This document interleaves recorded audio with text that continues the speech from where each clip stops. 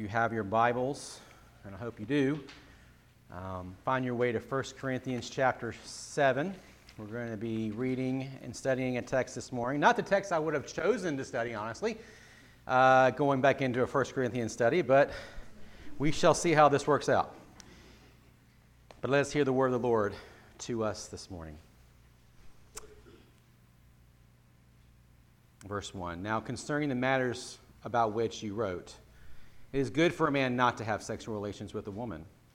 But because of the temptation to sexual immorality, each man should have his own wife and each woman her own husband. The husband should give to his wife her conjugal rights, and likewise the wife should to her husband. For the wife does not have authority over her own body, but the husband does. Likewise, the husband does not have authority over his own body, but the wife does. Do not deprive one another, except perhaps by agreement for a limited time, that you may devote yourselves to prayer, but then come together again, so that Satan may not tempt you because of your lack of self-control. Now, as a concession, not a command, I say this: I wish that all were as I myself am. But each has his own gift from God, one of one kind and one of another. To the unmarried and the widows, I say that it is good for them to remain single, as I am. But if they cannot exercise self-control, they should marry, for it is better to marry than to burn with passion. And then I also want to read verses 32 through 38. We'll touch on that a little bit this morning. I want you to be free from anxieties. The unmarried man is anxious about the things of the Lord, how to please the Lord. But the married man is anxious about worldly things, how to please his wife. And his interests are divided. And the unmarried and betrothed woman is anxious about the things of the Lord, how to be holy in body and spirit. But the married woman is anxious about worldly things, how to please her husband. I say this for your own benefit, not to lay any restraint upon you, but to promote good order and to secure your undivided devotion to the Lord. If anyone thinks that he is not behaving properly toward his betrothed, if his passions are strong, and it has to be, let him do as he wishes, let them marry, it is no sin.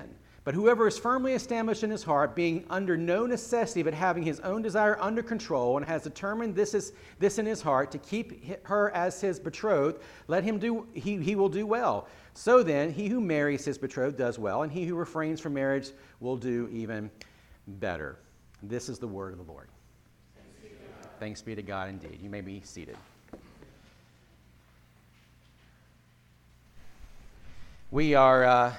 First of all, let me say it's really, really good to be back preaching this morning. I'm very thankful for Jim, Casey, who covered the last couple weeks in our final weeks of the Psalm, the Psalter, this summer. And we took a break from 1 Corinthians. We started back in January and felt like it would be good to kind of, to do something a little different, chop it up, and then come back to our time together in 1 Corinthians this fall. Give you a little layout of what's going to happen with that for this point forward. Number one is we're going to cruise through 1 Corinthians up through around Christmas. Then we'll do an Advent series. Then we'll go back into 1 Corinthians, hopefully finish up by Easter or before Easter. That's kind of the plan right now as I've got it laid out. You will also, we're going to have some little treats here and there. Number one is, of course, Casey and Jim preached. They're elder candidates in our church. We'll also have another one of our elder candidates come and preach in November, Brother Tom here, Tom Garrett. And then Gabe, one of our new elders to our church, he's going to preach in December. And then, so he's walking in right now. Y'all can get, don't give him applause. Anyway, he doesn't need that, okay? Keep him humble, right? And then we also, and I'm excited about this, at the end of this month, there's a pastor who's becoming a good friend. I won't say close friend, but a good friend. Had several Zoom calls. He works with our Pillar Network. His name is Phil Newton, and we're excited to have him come and preach that Sunday morning. He's going to come meet with our elders. He's going to come meet with some pastors in the area, and I think he's going to meet with our elders so we can take some counsel. He's to know a little bit about him. Some people in this room know him very, very well. Ben and Jolie and their family actually used to serve on staff with Phil in Memphis several years ago before they went to the mission field. And so Phil is now retired from the post there. He planted that church, I think, 30-ish years ago, give or take a few years, and saw that thing plant and grown and watered and shepherded well. He's just got a wealth of knowledge, wealth of encouragement. He's becoming that for me, and I'm excited to have him come and share with us since he's going to be in town. So it's just going to be a little bit of a little treat for us, and I think he will serve us well during that time. So it kind of marked that. I think that's the 28th is the date of that, or 27th. I can't remember which Sunday that is. So anyway, let's get back to the text, okay? So I'm excited, man. I'm excited to get back into this sermon series we launched way back in January. And I loved our time in the Psalms. That also was a nice little excursion for us. But now that we're back into our time in 1 Corinthians, I want to take a minute just to kind of refresh our memory about kind of where we have been in our study up to this point to kind of get us all on the same page. Or maybe you're new and you've come over the summer. Paul has been writing this letter to a dear people he loves. He loves them. That's why we called this series Dear Church, because he loves them. And he's writing a Dear John letter, if you will, to this church. And he's helping them understand and remind them of who they are in Christ, because he's been hearing these reports, some concerning reports about things going on in the church. There's divisions in the church we dealt with in the first couple of chapters. There was rampant sin, cultural accommodation in the church. We saw most recently when we got out of this in May, the temptation towards sexual immorality, which will then lead us into our text today. And so he's writing this letter, and I have to read it, and we'll probably touch on it a little bit more in a sermon. He's writing this letter with this heart in mind in verse 4 of chapter 1. I give thanks to my God always for you because of the grace of God that was given you in Christ Jesus. So he's thankful of the work of grace that has been imparted to this people, and in spite of their messiness, in spite of their goofiness at times, he loves them, and he's thankful for that grace, that in every way you were enriched in him in all speech and all knowledge, even as the testimony about Christ was confirmed among you, so that you are not lacking in any gift as you wait for the revealing of our Lord Jesus Christ, who will sustain you to the end, guiltless in the day of our Lord Jesus Christ. God is faithful, by whom you were called into the fellowship of his Son, Jesus Christ our Lord. So what is he doing here? He is, before he jumps into all the mess, he's just saying, look, I am thankful for the grace of God. And he says, look, everything that I'm about to instruct you in over the next, several chapters, or the length of this letter is to ground you back into who you are.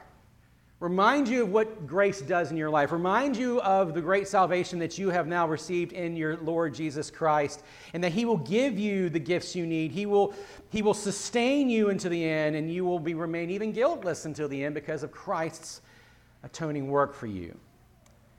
And so Paul is writing this letter with these purposes in mind, right? He's writing them to remind them of their redeemed status in Jesus and to keep that central. That's what we do here at Grace. We want to keep Jesus central. I want you, every Sunday we walk in this room, this is a dear fellowship of the saints.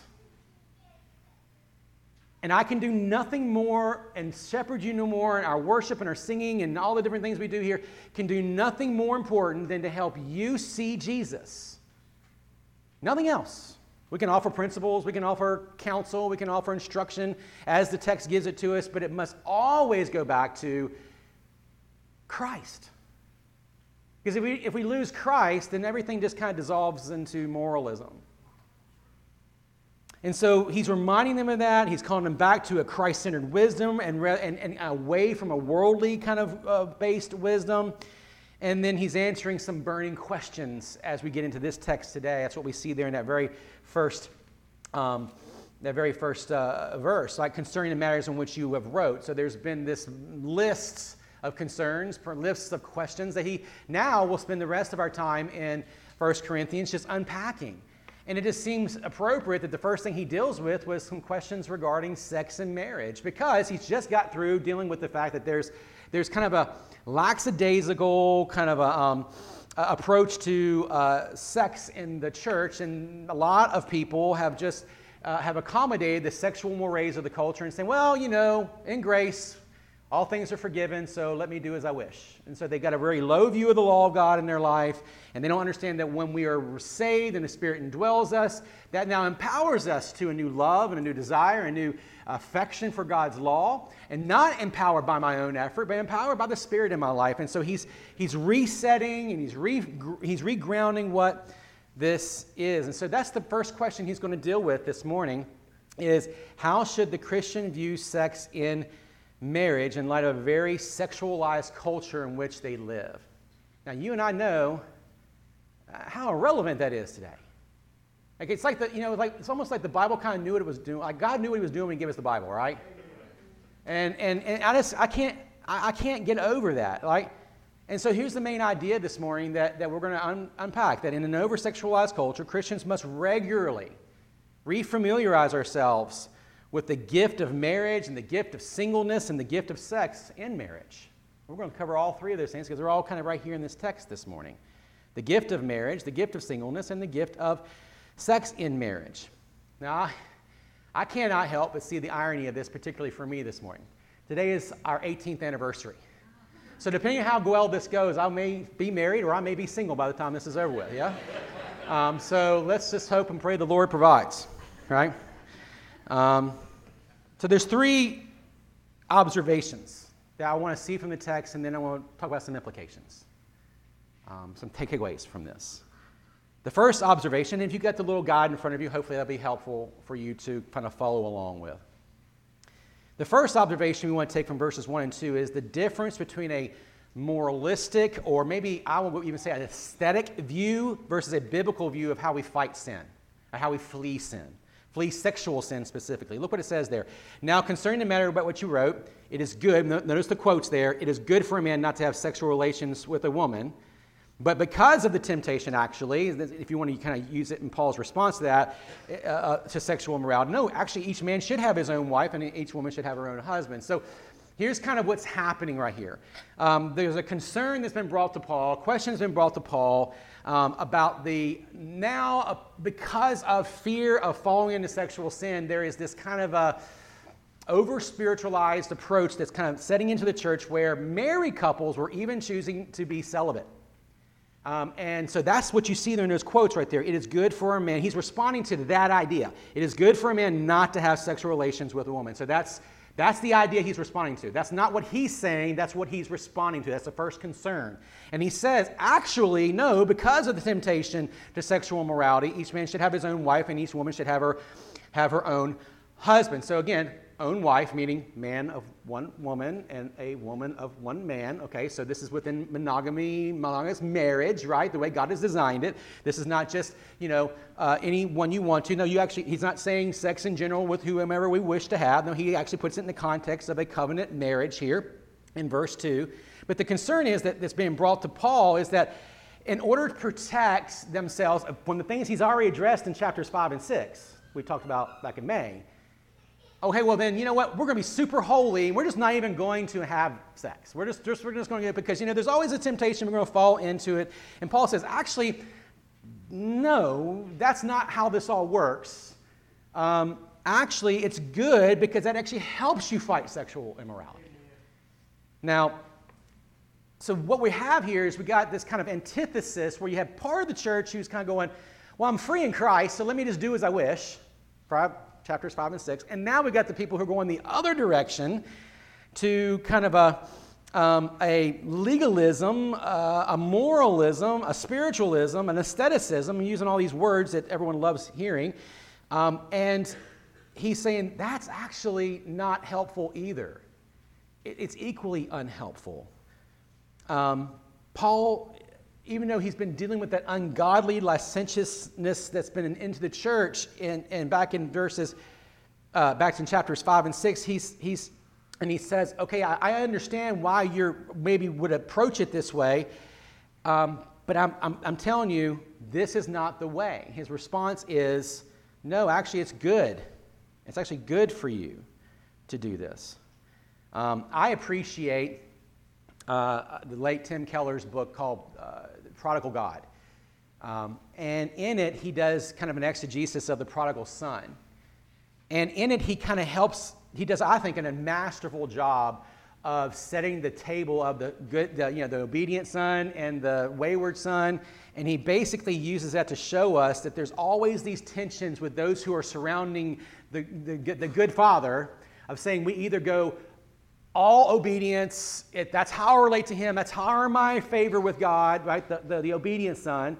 And then there's the one who goes, it's all us, since that's the only way it is. I just abandon it, and I can do whatever I want to. I can have contempt for my Father's goodness. Give me all my inheritance and go and squander it, right? And I think he does a really good job of saying, actually, what both have forgotten is the radical grace and love of their good Father. Because when the son comes back home, what does he do? He's saying, okay, well, I think I'm going to appropriate what my other brother's done, and I'm just going to go work in the slot pens with my, and I'm just going to be a servant. And he's like, no, that's not how I'm going to relate to you. You're not going to relate to me like, no, I'm going to throw you with the best robes, the best rings. He is mine. He's come home. But then at the same time, the other son gets embittered that he's treated his younger son, who squandered all of his inheritance in such a way. He says, I've been here all the time. I've been obedient. I've been home. And he goes, but haven't you always had everything I've given you? We tend to do this, don't we, in the Christian life? We tend to kind of relate to God on one of these two extremes. Either I've got to show him that I'm worthy of his love, or I just completely take advantage of his love and his grace towards me. And I think he does a great job in this. And I think that's kind of what we see happening here in these texts, right? You got this kind of, like one side's taking for granted the grace of God, manipulating it, contorting it, misunderstanding the role of the law in their life, and you got the other side who's going, well, I got to do everything I can to flee and to protect myself from sin. So I'm going to accommodate all these extra things. I'm going to add all these extra things into my Christian faith. And what are neither of them doing? Neither of them are living and leaning on the grace of God. Neither of them are living and leaning in on the love and power of the Holy Spirit in their life. Neither of them are doing that. And so what Paul is doing here in this first two verses is he's correcting this kind of legalistic or aestheticism that has become so prevalent in the church. And he's just making it very clear, actually, husbands and wives should not follow that thinking. It's just not helpful. It will not be helpful. Actually, physical intimacy in marriage actually does help fight against sexual immorality. We are designed by God for sexual intimacy between husbands and wives in the context of marriage. It's going beyond Scripture to do otherwise. Now, there's a lot we still got to unpack on that, right? Because I can see how someone, and you and I know how someone would manipulate that, right? And we're going to get into that. And so in verses 3 through 5, he shows us a picture of how this works, the mutuality that actually exists in marriage between husbands and wives. Let's read verses 3 through 5. The husband should give his wife her conjugal rights, and likewise the wife to her husband, for the wife does not have authority over her own body, but the husband does. Likewise, the husband does not have authority over his own body, but the wife does. Do not deprive one another, except perhaps by agreement for a limited time, that you may devote yourselves to prayer, but then come together again, so that Satan may not tempt you because of your lack of self-control. So now Paul, what he's doing is he's outlining now and further understanding what it means for this healthy mutuality to be a partner for us in marriage, right? Don't withhold conjugal rights from one another. Why? Because neither spouse has the rights of their own body, right? Because of the covenant we've made with one another, there is a sense in which we have given ourselves, and that's what Tom even said, it's not a 50-50 thing. It's a 100% thing. It always has been. And it should be clear, and but unfortunately it's not, though, and I want to make sure we're clear about this. There's not even a hint of gender domination in this. Okay? And you know what people have done with this, right? And I can see the husband wagging his finger at his wife right now. See what needs to happen here? And that's, or they'll say, well, no, the wife's just supposed to be ready whenever to go, right? I mean, you've seen this in this culture. I'm sorry, I'm trying to be tactful about how I handle this. But let me just say this. If you hear that kind of quackery and it feels weird to you, it's because it probably is. Okay? If you kind of hear it as this kind of male domination kind of mentality and that's how it's supposed to be, I'm going to invite you to see this a little deeper and see this the way Paul's trying to get at it. He's actually saying, no. What he's not in any way saying that there's this kind of obligation. He's saying it's a gift to you to protect one another. It's a gift to you, wives to your husbands, and husbands to your wives, that you might protect one another. You are not seeking just the satisfaction, the physical satisfaction for each other. You're actually seeking the spiritual growth for one another. That's what this is all about. So if you hear that, just be careful. I want to make sure, right? And if husbands, you've been in the role, and I say husbands because it tends to be what I hear, and I'm sure it's happened with wives as well. Just stop, repent, rest in Christ.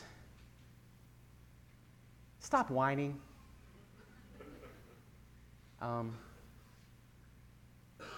I say that as a whiner myself at times. And so, you can hear the conversations kind of happening that kind of butcher this text, right? If you really wanted to serve me, our physical intimacy would be more. If you want me to flee sexual immorality or not be tempted by, lust, pornography, affairs, whatever, we would have more physical intimacy with each other. Again, whichever side of this it affects. Or, and I've seen this happen, unfortunately, I wouldn't be struggling with this if this was better in our life. Oh, I have some strong things to say about that. And again, I want to be tactful here. If you're excusing your immoral indulgences and your temptations because you think that's the reason why, or that because of whatever's happening in your marriage is the reason why you're in that situation, I wanted to say to you, one is your hope's not in Christ. Your hope's in, you've dialed up some kind of thing in your head that says, well, this has to happen, and if this doesn't happen, then I don't have a healthy marriage. Actually, you don't have Christ in your marriage. That's what you need to reground yourself in. And I think it's time to grow up. I really believe that. Holiness, true spiritual growth in our life doesn't breed sinful justification for our behaviors and actions. It just doesn't. Paul actually, though, and just in case you're wondering, because that's what he does next, he actually gives us some concessions for reasons why you might have a pause in your relationship for a season. And now he doesn't prescribe them. He puts this in the kind of a liberty category. He does say for a limited time, and no one knows how long that is. But there might be wisdom in saying, for a time, devote yourself to prayer. Now, why would you devote yourself to prayer? Well, I would imagine it's because there's probably some issues in your marriage that need to be dealt with. And maybe you're just not dealing with them. And you think by avoiding them, it's just going to get better. And Paul would say, no, actually, maybe it's time for you to pray, get honest with each other, and really put the things out on the table, the larger concern that's actually bigger than your physical intimacy in your marriage. Right? He knows that marriage goes through seasons, right? We all know this. And sometimes seasons are hard, and sometimes marriages need repair, and sometimes marriages need renewal, much to what Tom was praying for earlier. And Christian couples should be upfront with one another about why this is being hindered in that moment in their lives. And they shouldn't shy away from the conversation, but that's what I find most often is that they just don't talk. They just won't really be honest with each other. They won't deal with the unresolved division in their marriage. They won't actually deal with the conflict in their marriage. They just think that they can just kind of get a few new little principles in their life. If I can just do this better, I can just do that better, and then all things are going to get better. But when things don't get better, then all of a sudden they're more embittered and more frustrated with one another, with their spouse. Perhaps there's abuse in one party's background, or maybe even in the marriage, the present situation of their marriage, and it's just hard, and they have to deal with that, and no one's dealing with it. Or maybe there's just straight up sexual sin in the marriage, whether it's hidden or unhidden. Hidden or known, sorry. And if you avoid dealing with it, only anger and bitterness can ensue from that, right? So to be clear here, I want to make sure we're saying what Paul's saying and trying to apply this the best way I know how. None of these issues that we may face in our marriages are licensed to completely remove sexual intimacy permanently from our marriages. I want to make sure you hear me say that. And I think that's exactly what Paul's trying to say. He says, no, none of that's an excuse to completely break that part of your covenant bond with one another. But what he's saying is that there are serious issues that need healing in our marriages from time to time. And if repair and if renewal and if holiness are to be brought back to your marriage, it's not going to start in your bed. It's going to start in your repentance with one another. Amen. It's going to start in your honesty with one another. It's going to start with you taking responsibility for the mess that's in your marriage and maybe the parts that you've created in your marriage. That's where it's going to start. It's not going to be on a new rhythm that you figured out for your marriage. No, it's not going to be that at all. And he just puts this kind of aesthetic, he just puts this all to rest. He says, look, there are times, get to work, heal, and get back to what marriage is supposed to be and be healthy and for the kingdom of God.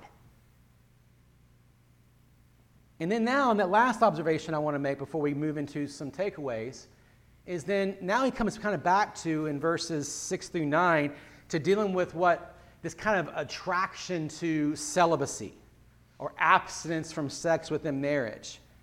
And what he's going to say here in these last few verses, and we'll pick into verses 32 through 38 as well, is that true abstinence, true celibacy from sex is a holy calling, he says, to God-centered singleness. That is a calling. And it's a good calling. And I'm going to talk more about why we should value and be very, very loving and inclusive to people who are single, when sometimes that's not always the case. Look at verses 6. Now, as a concession, not a command.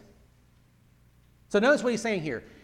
He's given you the design of God for why marriage and sex and marriage is an important part and how that heals your marriage and how it protects your marriage and protects you from sexual sin. But now he's coming back and he's saying, okay, there's a concession though, not a command. I say this, I wish you were all as myself. So he's saying, personally, I wish you all were single.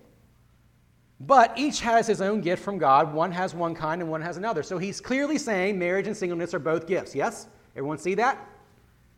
But to the unmarried and to the widows, I say that it's good for them to remain single as I am. But if they cannot exercise self-control, they should marry. For it is better to marry than to burn with passion. And so some might read Paul's words and assume that he believes that celibacy and singleness are superior to marriage. He certainly seems to be convinced for himself personally that that's the right move. And again, we go back to verses 32 through 38. Let's just again read it again.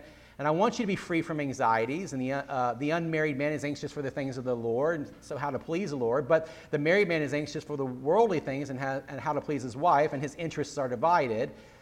I'm going to jump on down to, he repeats the same thing for the wife, single women and married women. Verse 36, if anyone thinks he is not behaving properly towards his betrothed, that's a picture of just someone's made a commitment, probably a father's made a commitment, if you look at it in the NASB, a commitment for his daughter to never be married. He wants them to make the decision they need to be single all their life. And he says, look, if you've made that decision for them, for a virgin daughter is really what it says there. If his passions are strong, okay, it has to be, let him do as he wishes, let them marry. It is no sin, but whoever is firmly established in his heart, being under no necessity, but having his desire under control, and has determined this in his heart to keep her his betrothed. In other words, it's really a lot here to unpack, but there's a kind of almost a big engagement, but it's not, but they've chosen to not engage in sexual intimacy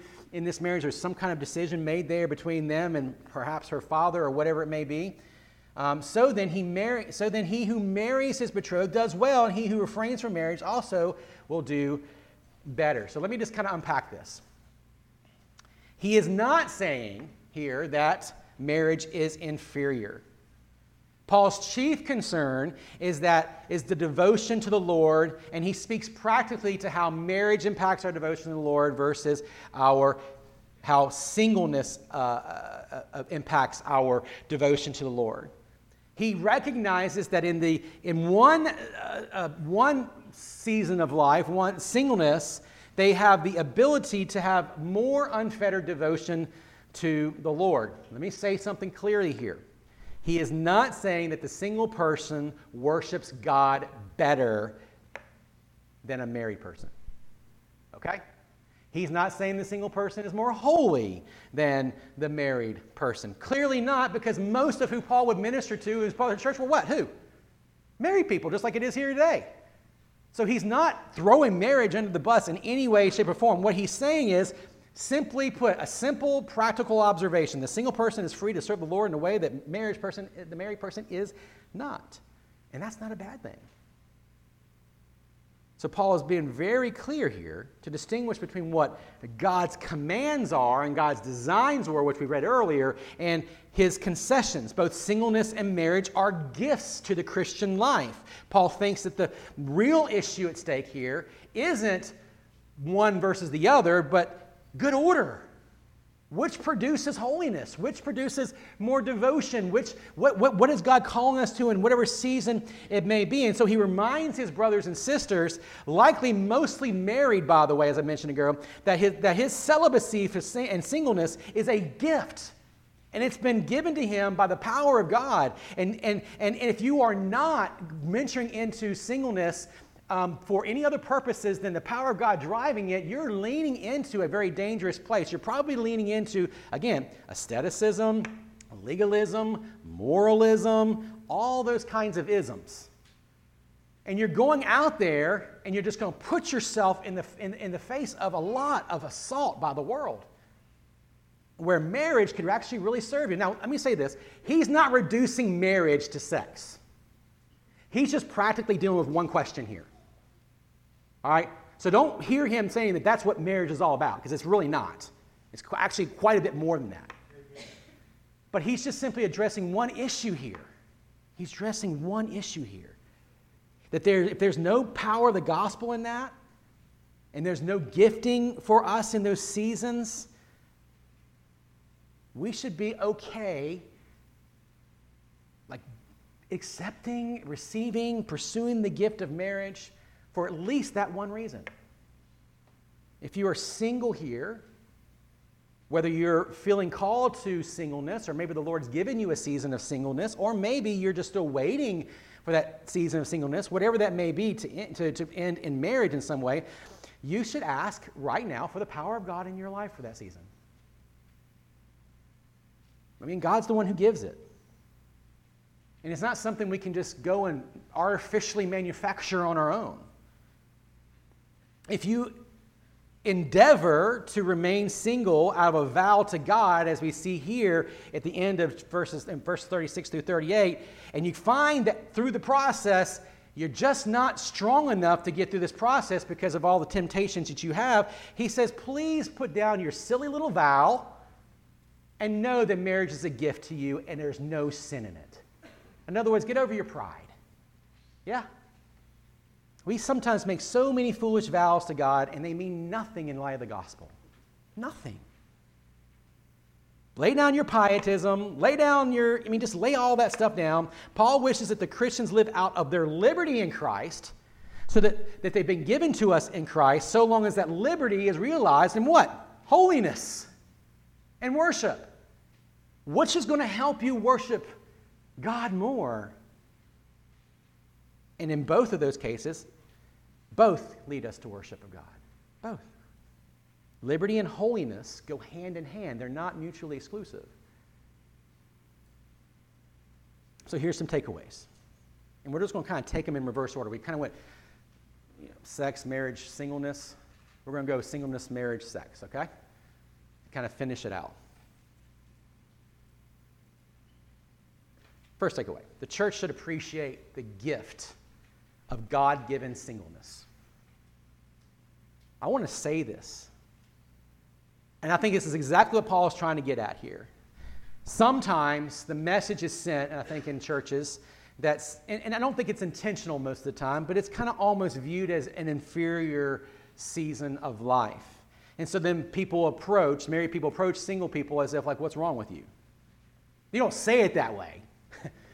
But the way you ask questions and you talk about it, you are saying it that way. And I think kind of that mentality that every single person needs a spouse. And we can treat people who are single as if they're incomplete, as if they're in a prolonged, as if being in a prolonged season of singleness is some kind of anathema. And look, certainly, as I've said already, marriage is the normative reality for most people. Most people end up in marriages when it's all said and done. And again, part of God's good design, yes? No qualms with that.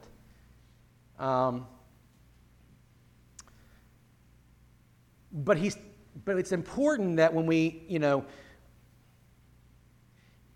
let me just apply it this way. It's one of the reasons why we take, and we're very clear about being minimal in our programming here at Grace.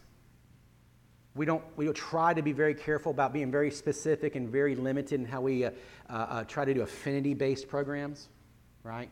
So you need the program for different age groups, then you have different people in different seasons of life, the singles, the college groups, the whatever, right? And again, there's nothing wrong with that. In fact, we will employ some of those things from time to time for fellowship purposes. It's good to have people in similar situations of life. In fact, I've just sent out a whole survey, if you haven't seen it, to kind of give us an idea of how we can serve you best in the future, because as our church is growing, and that's good and fine.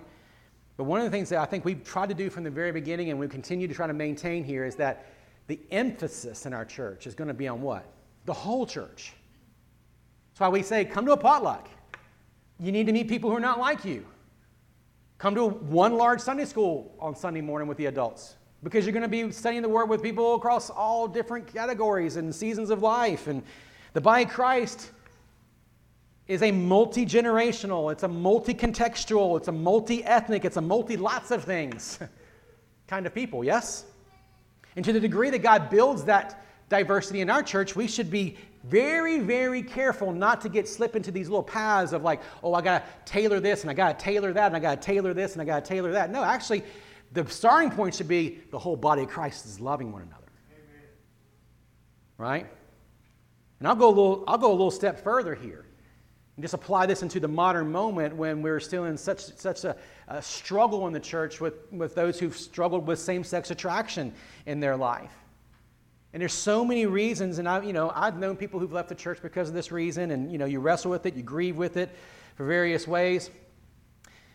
And I just met so many people, so many folks who struggle with this, and they largely agree with the fact that yes, they want to have their life, even though they're struggling with this temptation, they want their life to be conformed to the authority of God's Word, and they understand that no, God has designed things a certain way.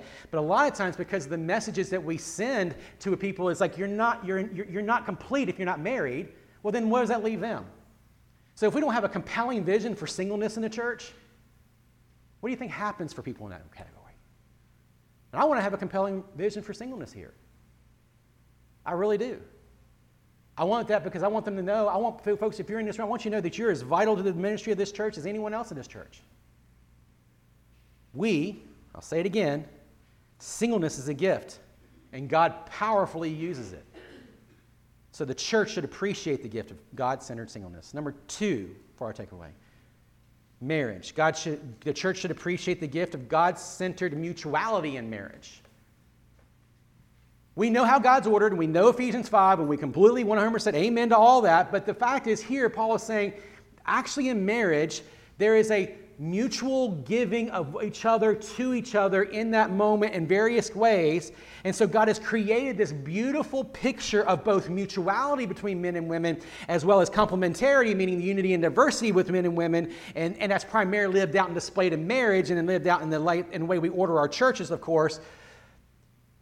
But it seems to be that sometimes what happens in the church is that we tend to kind of blow past one to one side, right? Mutuality. Everyone's just the same. Everyone's just equal, right? And just all distinctions between men and women are just kind of dissolved. And that's dangerous. We know that. But then we blow past the other side and we overread the other side and we say, well, all that distinction, that's the only thing that matters, or else we're just giving in to the social, mores of the world.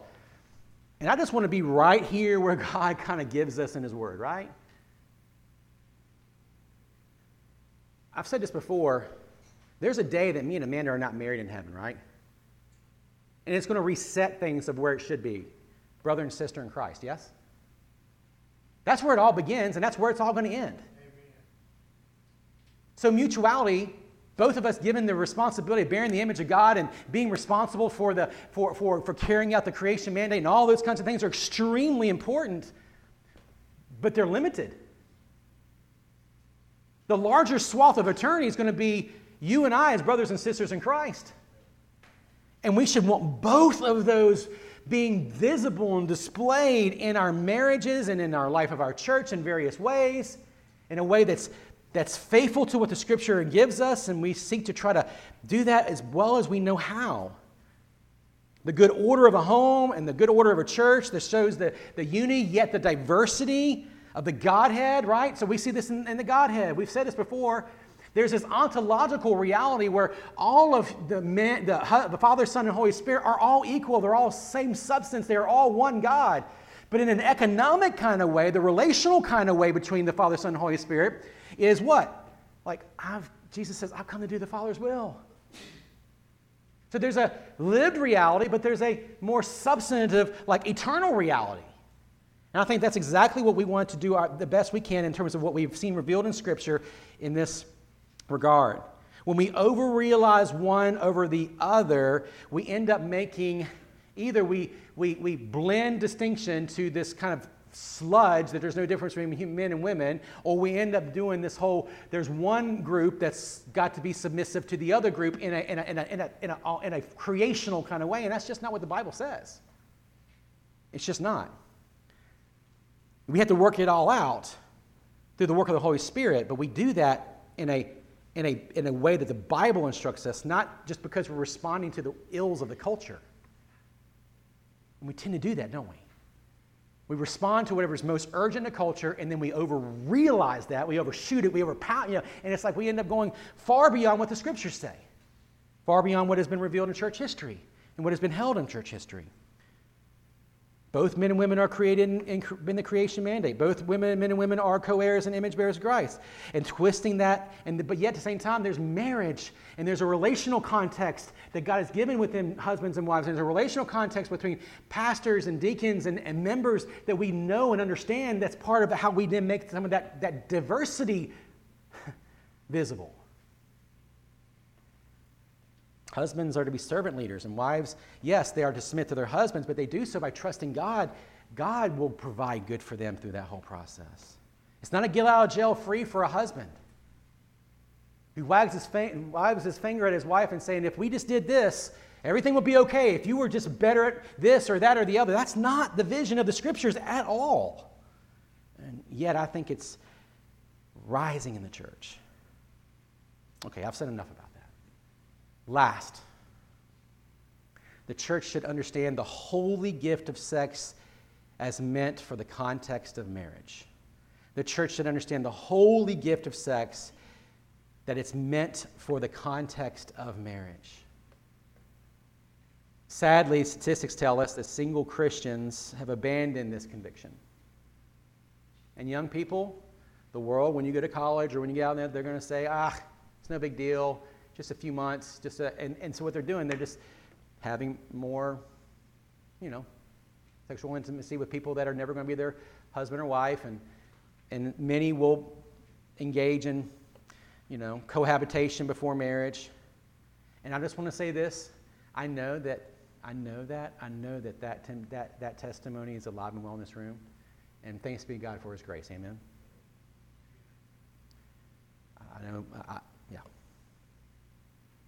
But we must rethink, and I would encourage all of us to rethink the gift of sex and marriage that aids us in holiness, and it reaffirms the covenant bond of marriage as one of the primary ways that we ultimately can glorify God, we can pursue holiness with God. Like, that's the gift.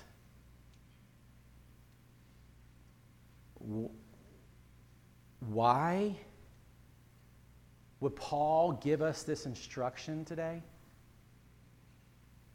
It's not just so that you would have your best life now, your best marriage now. I go back to what we said at the very beginning of the sermon, verses 4 through 9 of chapter 1. Worth reading again. I thank God always for you because of the grace of God that was given to you in Christ Jesus. The reason why our marriages, our sexual selves, our singleness matter is because they matter in the gospel. They matter in the gospel. Live as you already are, who God has made you in Christ. Rest in that. Friends, our hope isn't in singleness or marriage. Our hope is not in sexual satisfaction. Our hope is in Christ. And let's avoid the excessive licentiousness that distorts the law of God that we use to give us permission to do whatever we want to do. But let's also avoid the heart-crushing legalism that clouds our hope in the gospel. Amen? That's what Paul is seeking to do here in this text. And it's with that idea, what I want to do is I just want us to, as we prepare for the Lord's table, just remind ourselves, you come here, and I would imagine in this room there's probably sexual brokenness in this room. There's probably marriages that are struggling this morning. There are probably people who are just struggling with singleness, and they're not sure that this is the season that God would, or maybe they just feel like they're just inferior. I just want to say, right now, the table of the Lord will remind you